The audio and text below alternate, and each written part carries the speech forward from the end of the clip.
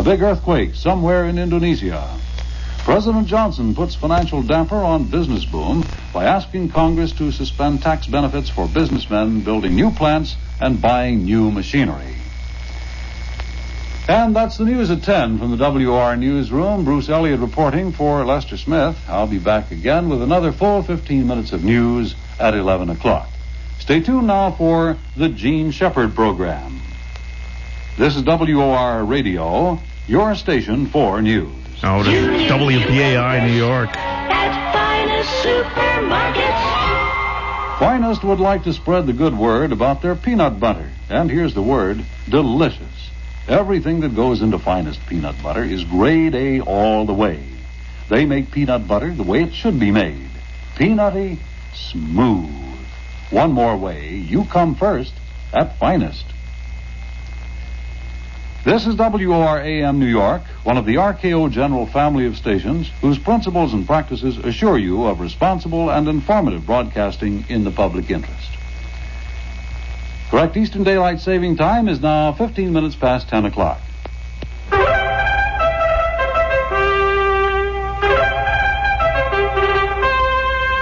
You know, hello, am I on here? Hello, there, it's starting to come through. Very good, hello. There's, I have to correct a wrong here. It's just got to be done. I don't think that here at WOR, which is, of course, a serious, concerned radio station, and it's a family station, by God, or we'll shove it down your necks, it's a family station. I don't think that we have recognized Bruce Elliott as much as Bruce Elliott requires. Elliott has a certain old-world courtliness about him that is absolutely indistinguishable in spite of total and constant adversity and lack of recognition and even respect, There's some snotty things said about him around the mailroom, even today. But Bruce's description of what I do as the Gene Shepard program, I think, deserves some kind of commendation. Do I have a program? What is my program? What are the outlines of basic living that I'm about to expunge or, And this is all part of Bruce Elliott's courtliness. And we salute that tonight, Bruce. It's all right, Bruce. You just stick with it. And by God, spats are coming back, Bruce. There's a lot of indications along Lexington Avenue.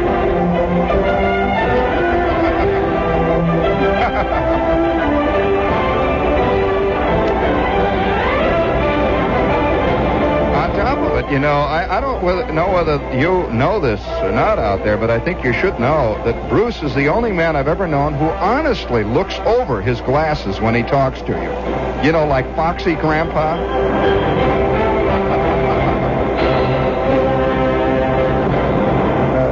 Cha-chanya. Cha-chanya. I am what I am, and that's all the hell I am. Here's the, would you please give me an echo chamber in there, Lawrence, please? Yeah, come on now. You're an engineer. You know about that stuff. If you don't, I'll come in and I'll hang my ticket up again and go back in business. It's trouble. Because we have another $50,000 mystery sound for those of you out there who are fans of $50,000 mystery sounds. You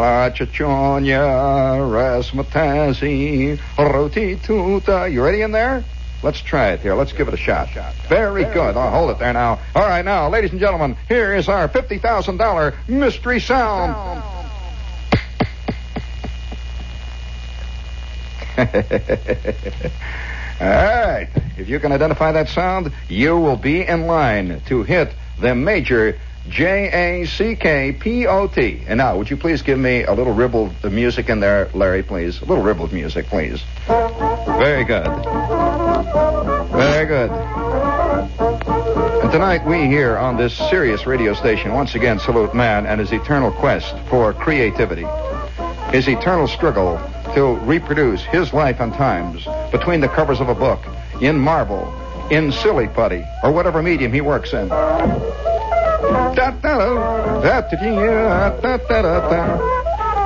And tonight, in our Culture Corner, we salute Thomas P. Ramirez of Fond du Lac, Wisconsin. Bring it up. First of all, it's not easy to live in Fond du Lac, Wisconsin. I have been there twice. Takes you 8 minutes to get into town and 2.5 minutes to get out.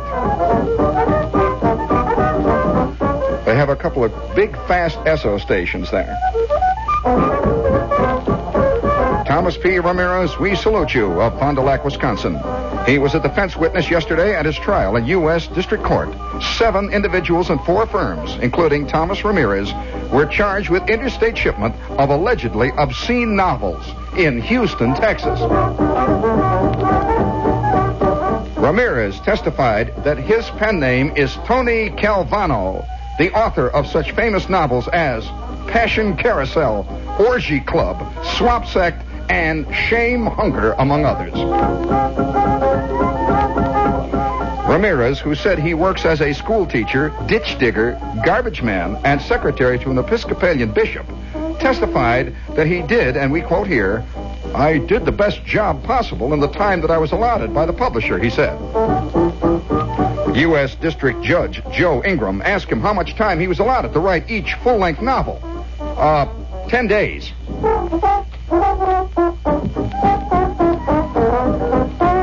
And so tonight we salute Thomas P. Ramirez, fighting that eternal battle that the artist has always fought, an unthinking, a Philistine public, once again as he sits there in the slam with thousands of plots revolving around in his head. We salute tonight the eternal creativity of man, represented by Thomas P. Ramirez, the famous author of that unforgettable novel, Orgy Club.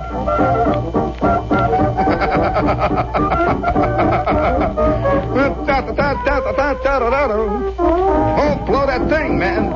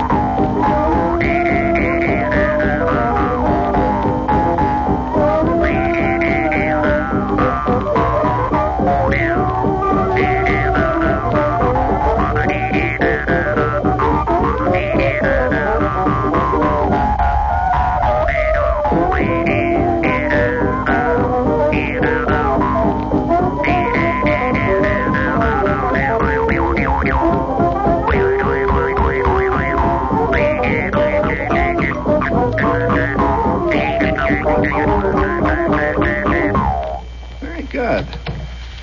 You like a little more of that Jew's harp out there?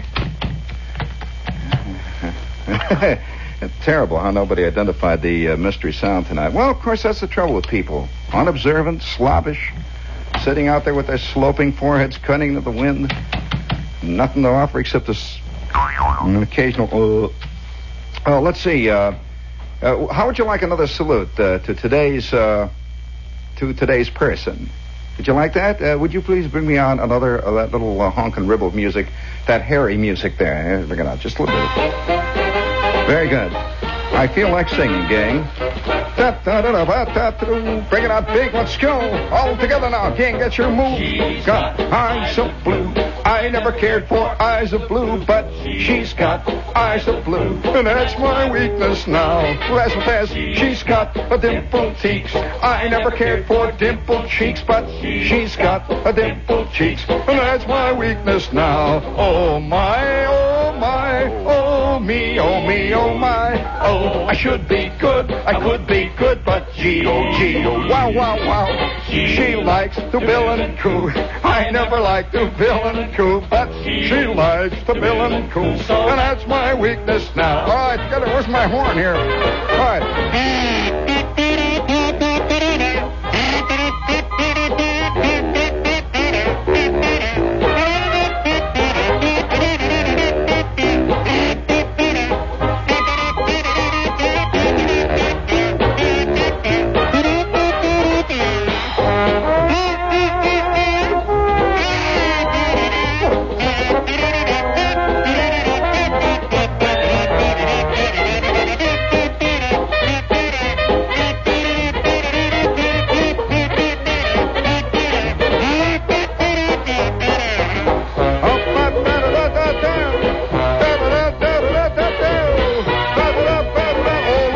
modulation. Da-da-da-da-da-da-da-da. Oh, she talks a baby talk. I never cared for baby talk, but she talks baby talk, and that's my weakness now. Oh, as she likes engagement rings. I never liked engagement rings, but oh, wow, she likes engagement rings, and that's my weakness now. Oh, yes, oh, yes, oh, yes, oh, yes, oh, yes, and we're heading for the parson's door, I guess. Oh, wow, it's trouble. Oh, she likes a family. I never liked a family, but she likes a family. Oh, that's my weakness. Oh, that's my weakness, baby. That's my weakness now. Bop-a-da-bop. Oh, wow. And they say Bobby Darin. Holy smokes. You're going to be sick, boy, one day when I play the Copa in Griffith, Indiana. Now, would you please give me a little more of that Harry music? We must salute this lady here. There's one other lady that we've got to salute tonight. Little Harry. Very good. And tonight, this Sirius type radio station once again salutes another person who has said it for all of us. We are saluting Bernadette Smith, a 28-year-old mother of two who lives in Findon, England. She claims now that she can drink pint after pint after pint after pint after pint of beer in 4 seconds each. She is entering an international beer drinking contest to prove it. We quote her here. Beer drinking has made me happy, she said, and we continue to quote. I am much more jolly than a few years ago when I didn't drink.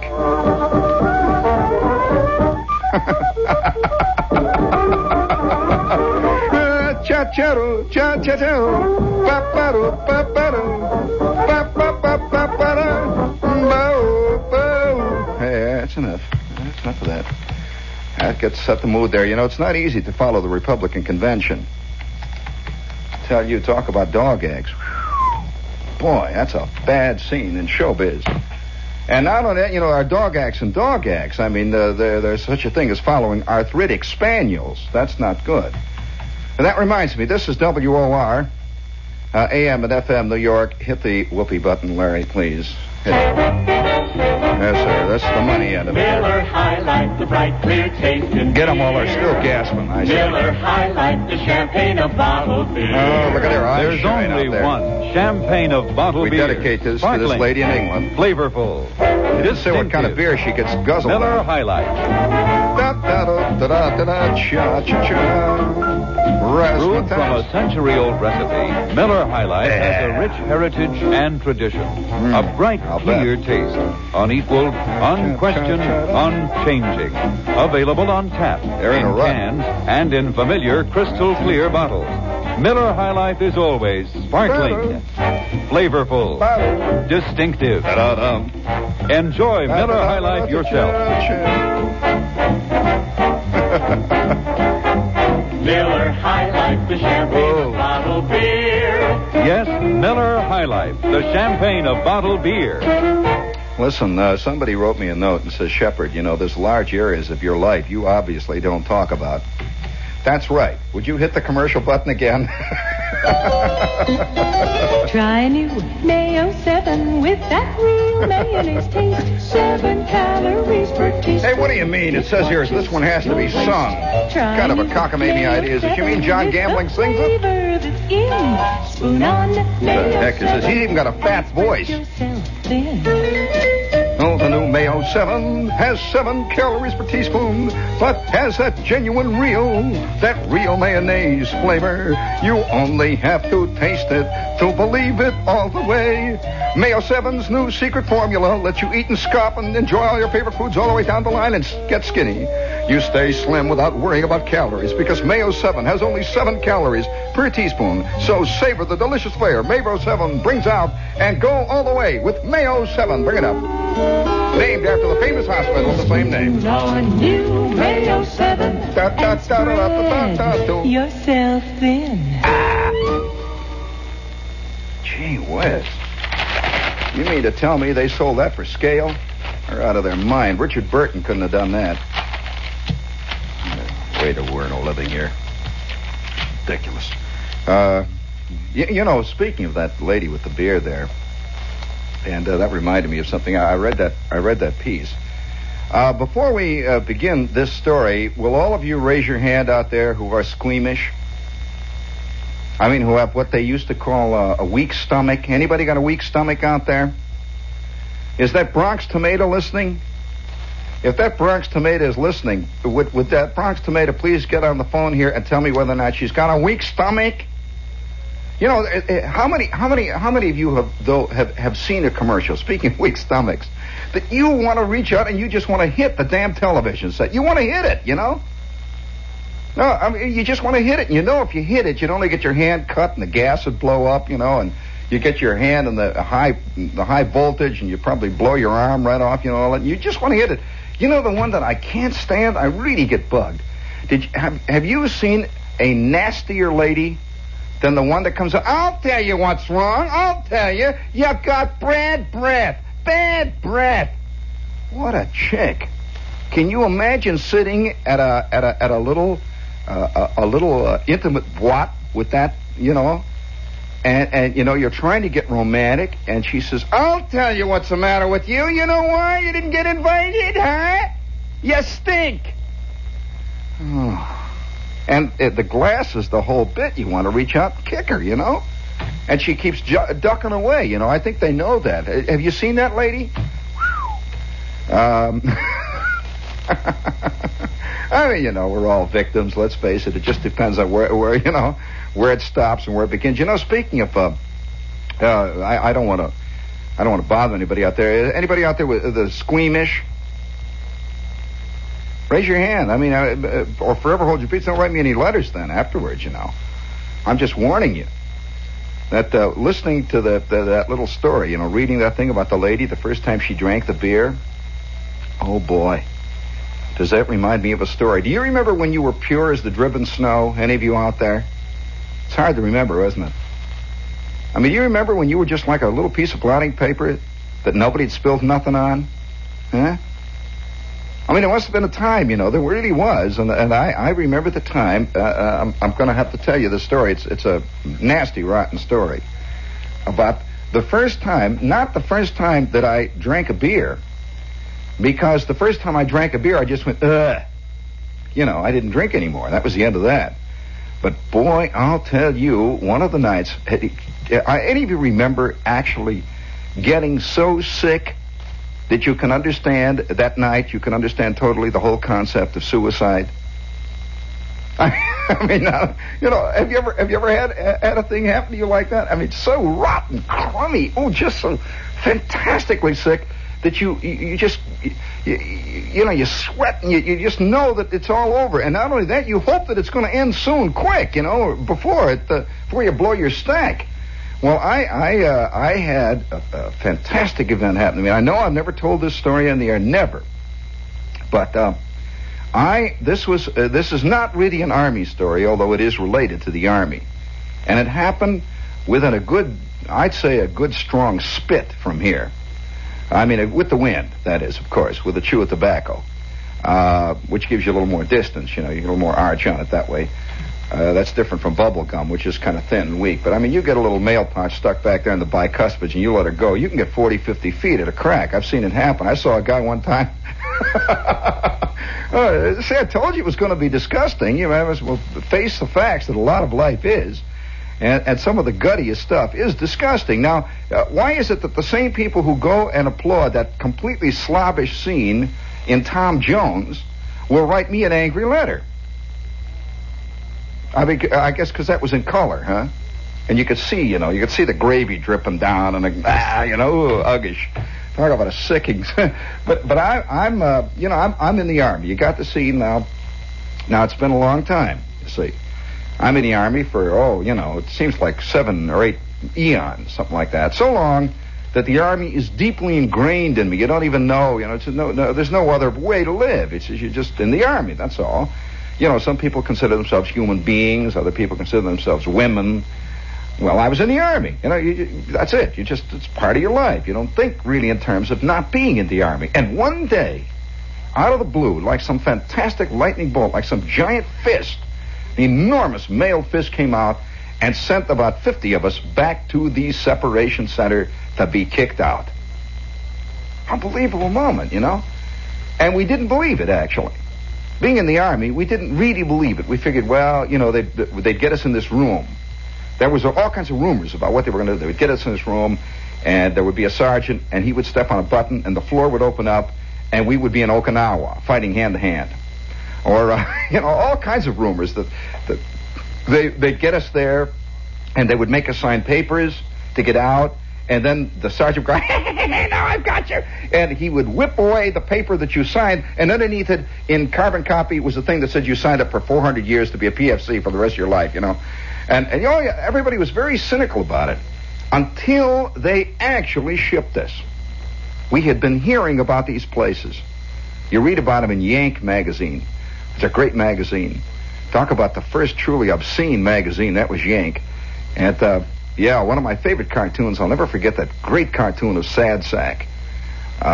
These little cartoons rippled throughout the whole Army, throughout the whole world, actually. Guys were in Iceland, other guys were in India, other guys were in Burma, and there were guys living in Africa and guys in India, all laughing at one cartoon at one moment in time. And that was a cartoon that Sad Sack had. You remember Sad Sack? Great cartoon. Well, he is nothing like now, today, I can tell you. To give you an idea, Sad Sack, in that particular cartoon, he was asleep in his bunk. You remember that one? Well, I guess you wouldn't. That one did not appear in the Daily News. He was asleep in his bunk, see? And at the end was his bunk tag, his little bed tag, and it said S. Sack. And that's his name, Sad Sack. I mean, he invented, this guy, the cartoonist, most people use the term Sad Sack, but he invented that phrase. That's a phrase that he gave to the world. Sad Sack. Sack was his last name, and you know why they use Sack? Because in the Army, whenever the PFC or the Yardbird was completely rejected, he went to the sack and he slept there. You just slept your way around the clock. Sometimes guys would sleep for a whole week. I knew guys that got 3-day passes, and they would immediately go to bed. And 3 days later, they would get staggering up, and they'd blow the whistles, and they'd stand reveille or something, and that would be it. But that's the way they slept. And Sad Sack was a name that was invented by this guy in the Army, this cartoonist. I'll bet you can't tell me his name. All right, come on, don't worry about that, honey. What was the name of the guy that drew Sad Sack? There aren't many people who have given phrases to our language. Among them, the cartoonist who created Popeye. He gave such words as Jeep to the language. The Jeep that we know today was named after a cartoon character, Jeep. He also gave goon was a phrase that he came up with, which is used constantly today. By the way, I am also, and I must say that I'm delighted to point out that I am also the perpetrator of a phrase which has become part of the language. And I keep seeing it everywhere I look. I see it on marquees once in a while. I see it in magazines. And how many of you remember that phrase? Do you know what phrase that I'm giving credit for creating on the air, Larry?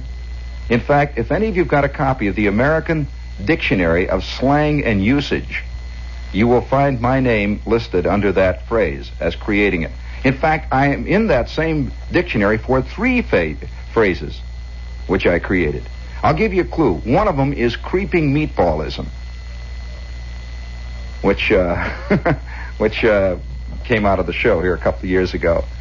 But nevertheless, this private sack, everybody all over the country is laughing. All over the world, they're laughing at this same thing. And here was the cartoon. It shows Sad Sack. So he's in bed, and he's asleep. And there's absolutely no expression on his face. And then all of a sudden you see a look of kind of a peculiar look of startled. He's startled. He's still asleep. You can see he's dreaming something. He's startled. And then you see a gigantic grin spread all over his face. And then again you see in the fourth panel, he is waking up and he's looking real scared. And you see him now, he's quickly getting dressed, and he's putting on his shoes and his pants, and he's running out, and you see in the last panel, he is going into this place that says on the top of it says, infirmary. And over it is a green light hanging. You don't get it, huh? Okay, that's good. I'm glad to see that there are still some people with us tonight who are as pure as the driven snow. That's my litmus test. When people look at me and say, huh? Then I know that I'm that I better tell little stories like Uncle Remus and tell a few, little things like Raggedy Ann and Raggedy Andy, little stuff like that. But you want to hear about this terrible moment? All right, we're all sitting there one day, all the guys at Company K. We've been together so long. Have you ever been with people that you have absolutely nothing in common with, but you've been together so long and so intimately that you've gone through about 45 phases of wanting to kill them, and then being bland towards them, and then digging them, and then 5 minutes later you're walking down the company street and a plan formulates in your mind about if I could get a hold of a grenade, and just before supper when they're all in there getting dressed, if I stood here by the latrine and I lobbed it in the window by the left, I could get the whole damn company. Kill them all. I could even get the first sergeant, the whole bunch. Now, well, we'd gone through about 10,000 phases like that, and now we know each other's problems and each other's world and each other's attitudes, so much so that I could write the language and the continuity of each guy's expressions. Given any situation, I knew exactly what he would say. If, say, a hurricane hit Company K, I could tell you what Edwards would say the first 2.5 minutes. I knew what Gasser would say. I knew what Zinsmeister would say. I knew what I would say. We had one guy, did I ever tell you about that one guy named Abernathy? Did I ever tell you about Abernathy who was bald? Abernathy was perpetually late. And every morning, Abernathy, he looked a little bit like, a little like Curly in the Three Stooges. Yeah, and he was bald, though, absolutely bald, and he was from Chicago. And every morning, Abernathy would fall out for reveille about 2 minutes late. And we'd all be standing there in the darkness and the frozen tundra, and the first sergeant would be calling out the names, and then you'd hear behind us, you'd hear tuk, tuk, tuk, tuk, tuk, tuk, tuk, running across the tundra, and you would hear the flapping of his raincoat. Flap, flap, flap, flap, flap, flap, flap, flap, flap, flap, flap, flap, and he would stop. Somehow, that bugged everybody. He did it all the time, no matter what the formation was. No matter what the situation was, we'd all be standing there and you'd hear tuk, tuk, tuk, tuk, tuk, tuk, tuk, tuk. It was Abernathy.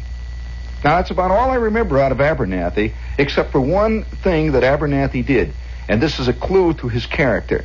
He got mailed to him, no matter where we were, airmail special delivery, the Chicago Tribune. Now, I always have said that a guy can't be completely nutty and still live in the 20th century and get along, and not pull straws out of his hair. But I doubt very much whether a guy, he would get this mailed to him. Now, anybody who totally believed in Colonel Robert McCormick is somebody to reckon with. And it was Abernathy. Always a little late, constantly bugging everybody. On the other hand, Edwards. Now, Edwards was totally the opposite. If the formation was going to be at 5:15, Edwards was standing by himself out there in the darkness at 5 minutes past 5. A constant reminder to the rest of us that we were inadequate. And so between Edwards and Abernathy, we had the Alpha and the Omega. And we would like each one of those guys at certain times and hate them at other times, depending on, but they were constant. They remained totally constant. Just as Gasser remained constant.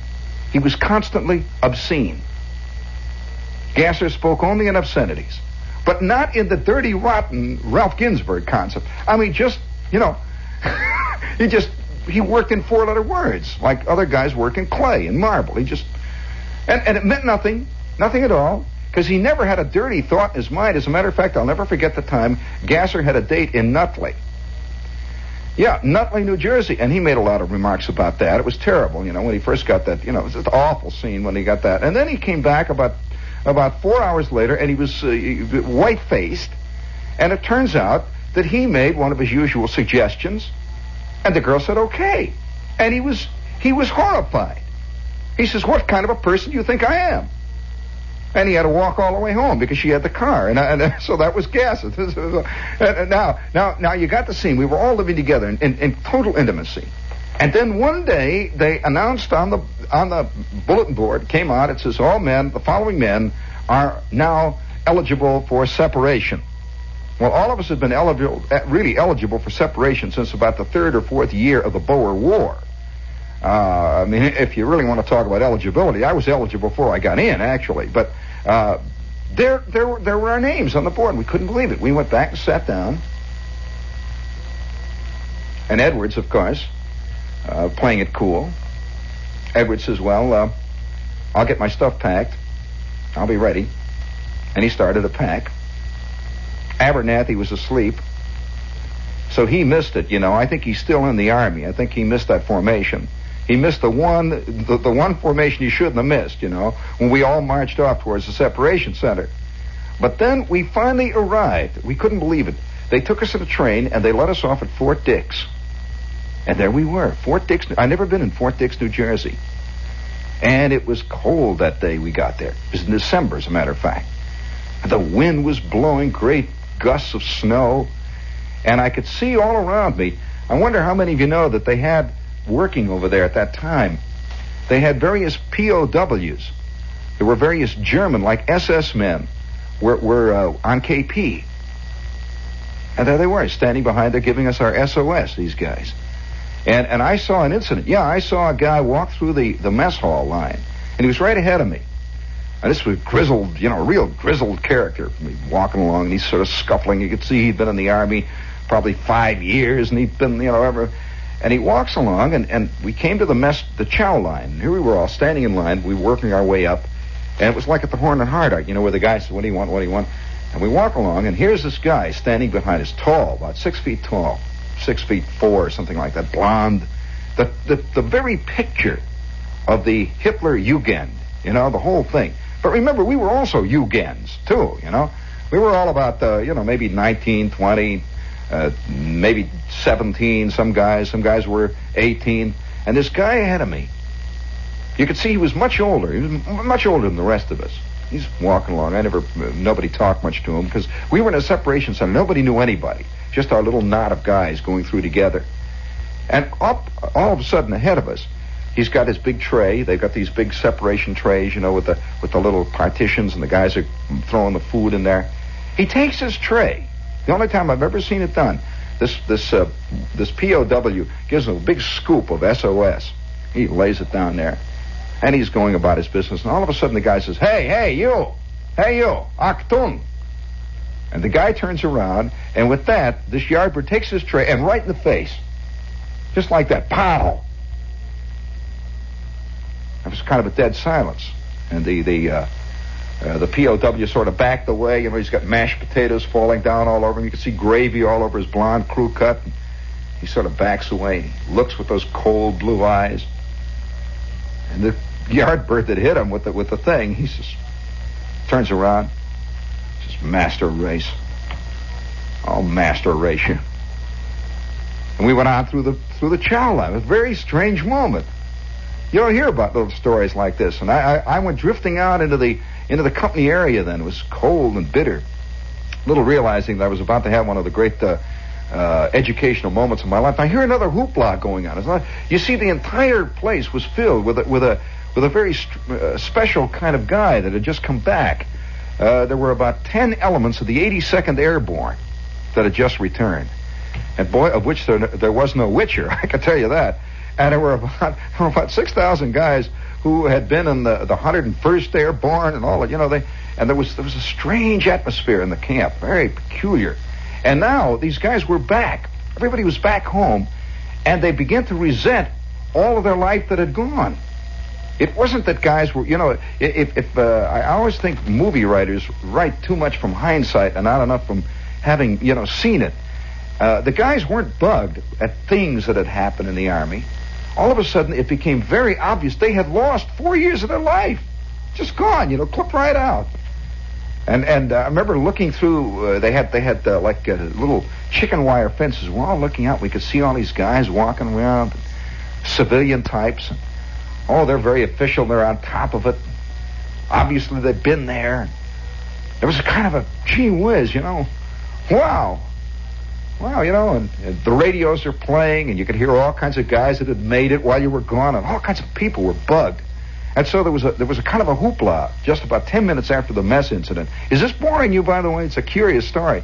About 10 minutes after the mess incident, I walked out into the darkness, and I was with Zinsmeister. Wind is blowing, Zinsmeister and Gasser. And I hear a lot of yelling, and I see that about 4 GIs have got 2 POWs trapped on the roof of a barracks. And it's snowing. Oh, terrible icy snow. And these guys are throwing ice up at them. And these 2 POWs are sitting up there. There were 2, as a matter of fact, they happen to be Africa Corps. They were both sitting up there, kind of crouching down. You could see. They didn't know which way to turn. These guys were throwing, and a couple of MPs said, "Come on, you guys, break it up, break it up." And we went wandering back to the barracks. And so now we're sitting there.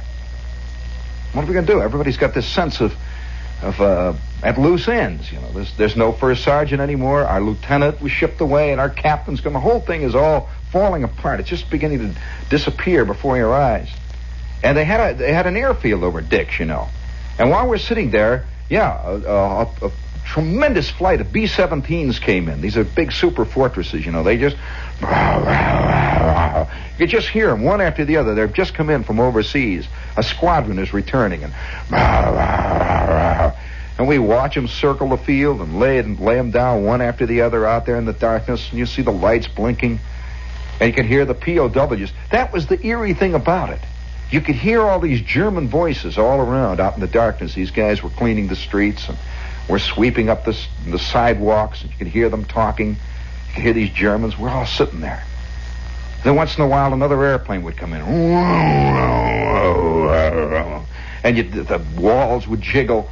I remember sitting there. We sat there for 4 whole days with absolutely nothing to do. And these planes kept roaring in. And in came a glider group.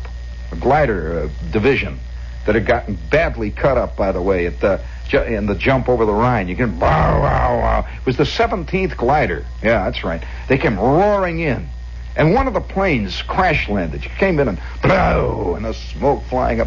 We just looked down. Nobody said anything. And all the while, you could hear these German voices all around. And Yank magazine all of a sudden became very had no relationship to our world anymore. You could see guys once in a while. You see a guy walking around carrying something like the Saturday Evening Post or the Daily News. We're hearing newscasts on. Guys are saying, "Yep, it looks like the Yankees once again are going to."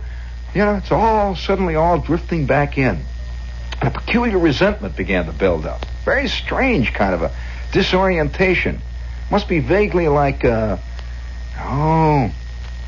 like some kind of a reaction to an extended hospital stay when you've come through a peculiar kind of nightmarish, strange, involuted, delirious time, and suddenly you're back in it.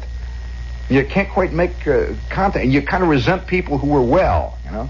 You're bugged that all these guys were going to ball games and everything. Here you are. And so everybody's kind of milling around. And Zinsmeister says, "Let's get on to the PX." I was about to have an experience which I will never forget. And so me and Gasser and Edwards and Zinsmeister go down to the PX. Now, the PX in the separation center was very different from any other PX I ever saw. Oh, they had wild stuff like you could buy checkered Tattersall vests. You know, made out of Kleenex. They had wild stuff. Some of the stuff I wish I had bought now. I'd love to have had. I wish now that I had a pillow, this big red, white, and blue pillow, and it said "Souvenir of Fort Dix Separation Center." I would love to have that. You know, I'd like to have that hanging in my office, you know, with the gold fringe all over the thing. So we're in there hanging around. We have our Milky Ways. And we drank a couple of bottles of that GI beer, which really, I mean, GI beer made water look angry. And so we had a couple of bottles of GI beer, and on top of that, I had a milkshake. You know that moment. You know, you go through those periods when you just you're at loose ends. It's a great phrase, loose ends. You know.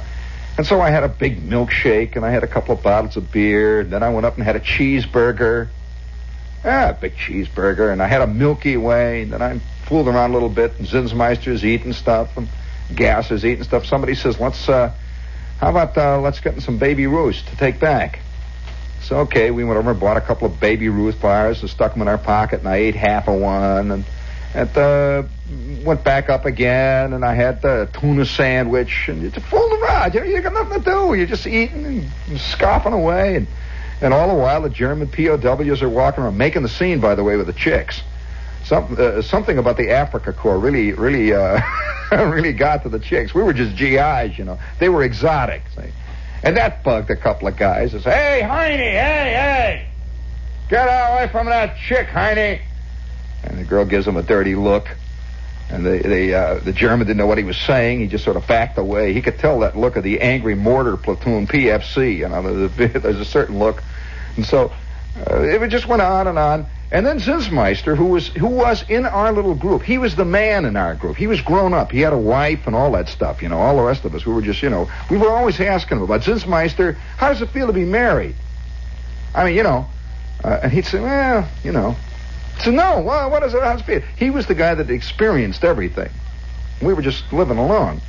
And so Zinsmeister walks up to the counter, and he says, I'll have, how about half a dozen of those white owls? And he got half a dozen big fat, you know, the big 7th Avenue type cigar. You know, the kind that comes in a shoulder holster, and it's got climbing irons on it and all that. You know, you know the kind, the big fat, the obscene looking cigar, and a really tough looking cigar, the big band on it and that big owl looking out. And so Zinsmeister comes back, and he's got a handful of them. He must have had 7 or 8 of these cigars, and he passed them around. He says, "Here, have a cigar, gas." The guy says, "No, I never smoke." And so he says, "Here, Shep, have a cigar." So I said, "Yeah, I'll take a cigar." I never smoked in my life, you know. Maybe 2 cigarettes all of my life I'd ever smoked. But we're getting out. It's all celebration, the whole bit. And, you know, you're always drawn to these things. And so Zinsmeister, he lights up, you know, looks very contented. Oh, boy. You know that thing, they roll them up, you know, a little bit, and they run around their mouth, and they take the match, and they hold it about a half-inch below the cigar, you know, and it flares up, and that purple smoke drifts around. And so I said, well, okay. And I says, here, got any matches, Carl? And he says, yeah. And so he gives me, I couldn't light it. You know, I'm puffing away at this thing. It won't light. He says, well, bite the end off. Light it off. I said, oh, you got to bite the end off. Oh, I see. So he says, here, I'll show you. And so he shows me how he bit the end off. So I go, you know, I bite the end off this thing, and, oh, boy, this comes through, you know. And, oh, boy, it clears your sinuses and everything, just like that. And your eyeballs start to water.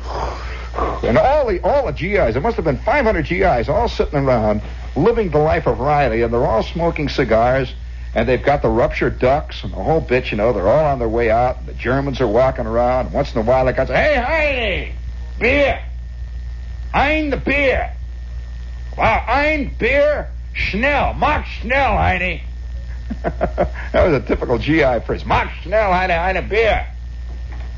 And then he'd come over, and the guy, the poor waiter, you know, who would have probably been a first lieutenant in some fantastic outfit, he would come over and he'd lay the beer down. And the guy would put his foot out, you know, get him right in the tailbone. Say, "Mach schnell, Heine, whoop!" And he'd kick him. He'd say, "I had a beer all around here, Heine. Ach, du lieber Augustine, obscenities. Well, I started to puff that cigar. Well, I must have puffed about 3 solid puffs when I suddenly became aware that the PX was rising into the air. Just like that, it was beginning to slowly go up in the air. And I had this choking, I had to get out. I absolutely had to get out into the fresh air, or I'd go. Have you ever had that scene where you've just got to get out? You've got to get out. All of a sudden, the sweat is popping out, and I felt this thing coming up from underneath me. It was like 4 years of gut sickness was coming up all at once. The whole thing, the excitement of getting out, the whole business. And I ran to the front door, you know, and there I am. The crowd of GIs is coming in. There's a crowd going out. The Heinies are all over. I run to the front door, and I'll tell you, I laid stuff all over the company area. I'm telling you stuff that frankly, there was a little piece of birthday cake that came up from my 7th birthday. It was fantastic. Had a little egg on it. It's a 7 on it. Holy smokes. I'll tell you, and that night, I went back to the sack, and I laid there, and the entire camp revolved around me with the B-17s coming in and the Heinies walking around, and I could hear the GIs, Heine, Mach schnell, Heine. Then I'd hear the sound of a fist crunching. An 82nd Airborne was hitting his corporal in the mouth.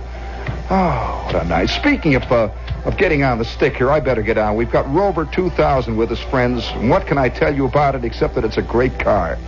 And if you're planning to make the pop for a real automobile, send us a card to Rover here, and we'll send you pictures. And speaking of pictures, think how magnificent tomorrow you'll look wearing a 4-minute pucker, courtesy of Regal Crown and their superb sour grapes. And anybody who stayed through my show tonight knows about sour grapes. And, oh, by the way, listen, call the Limelight right now at Oregon 5-2212 if you want reservations for this Saturday. Wow.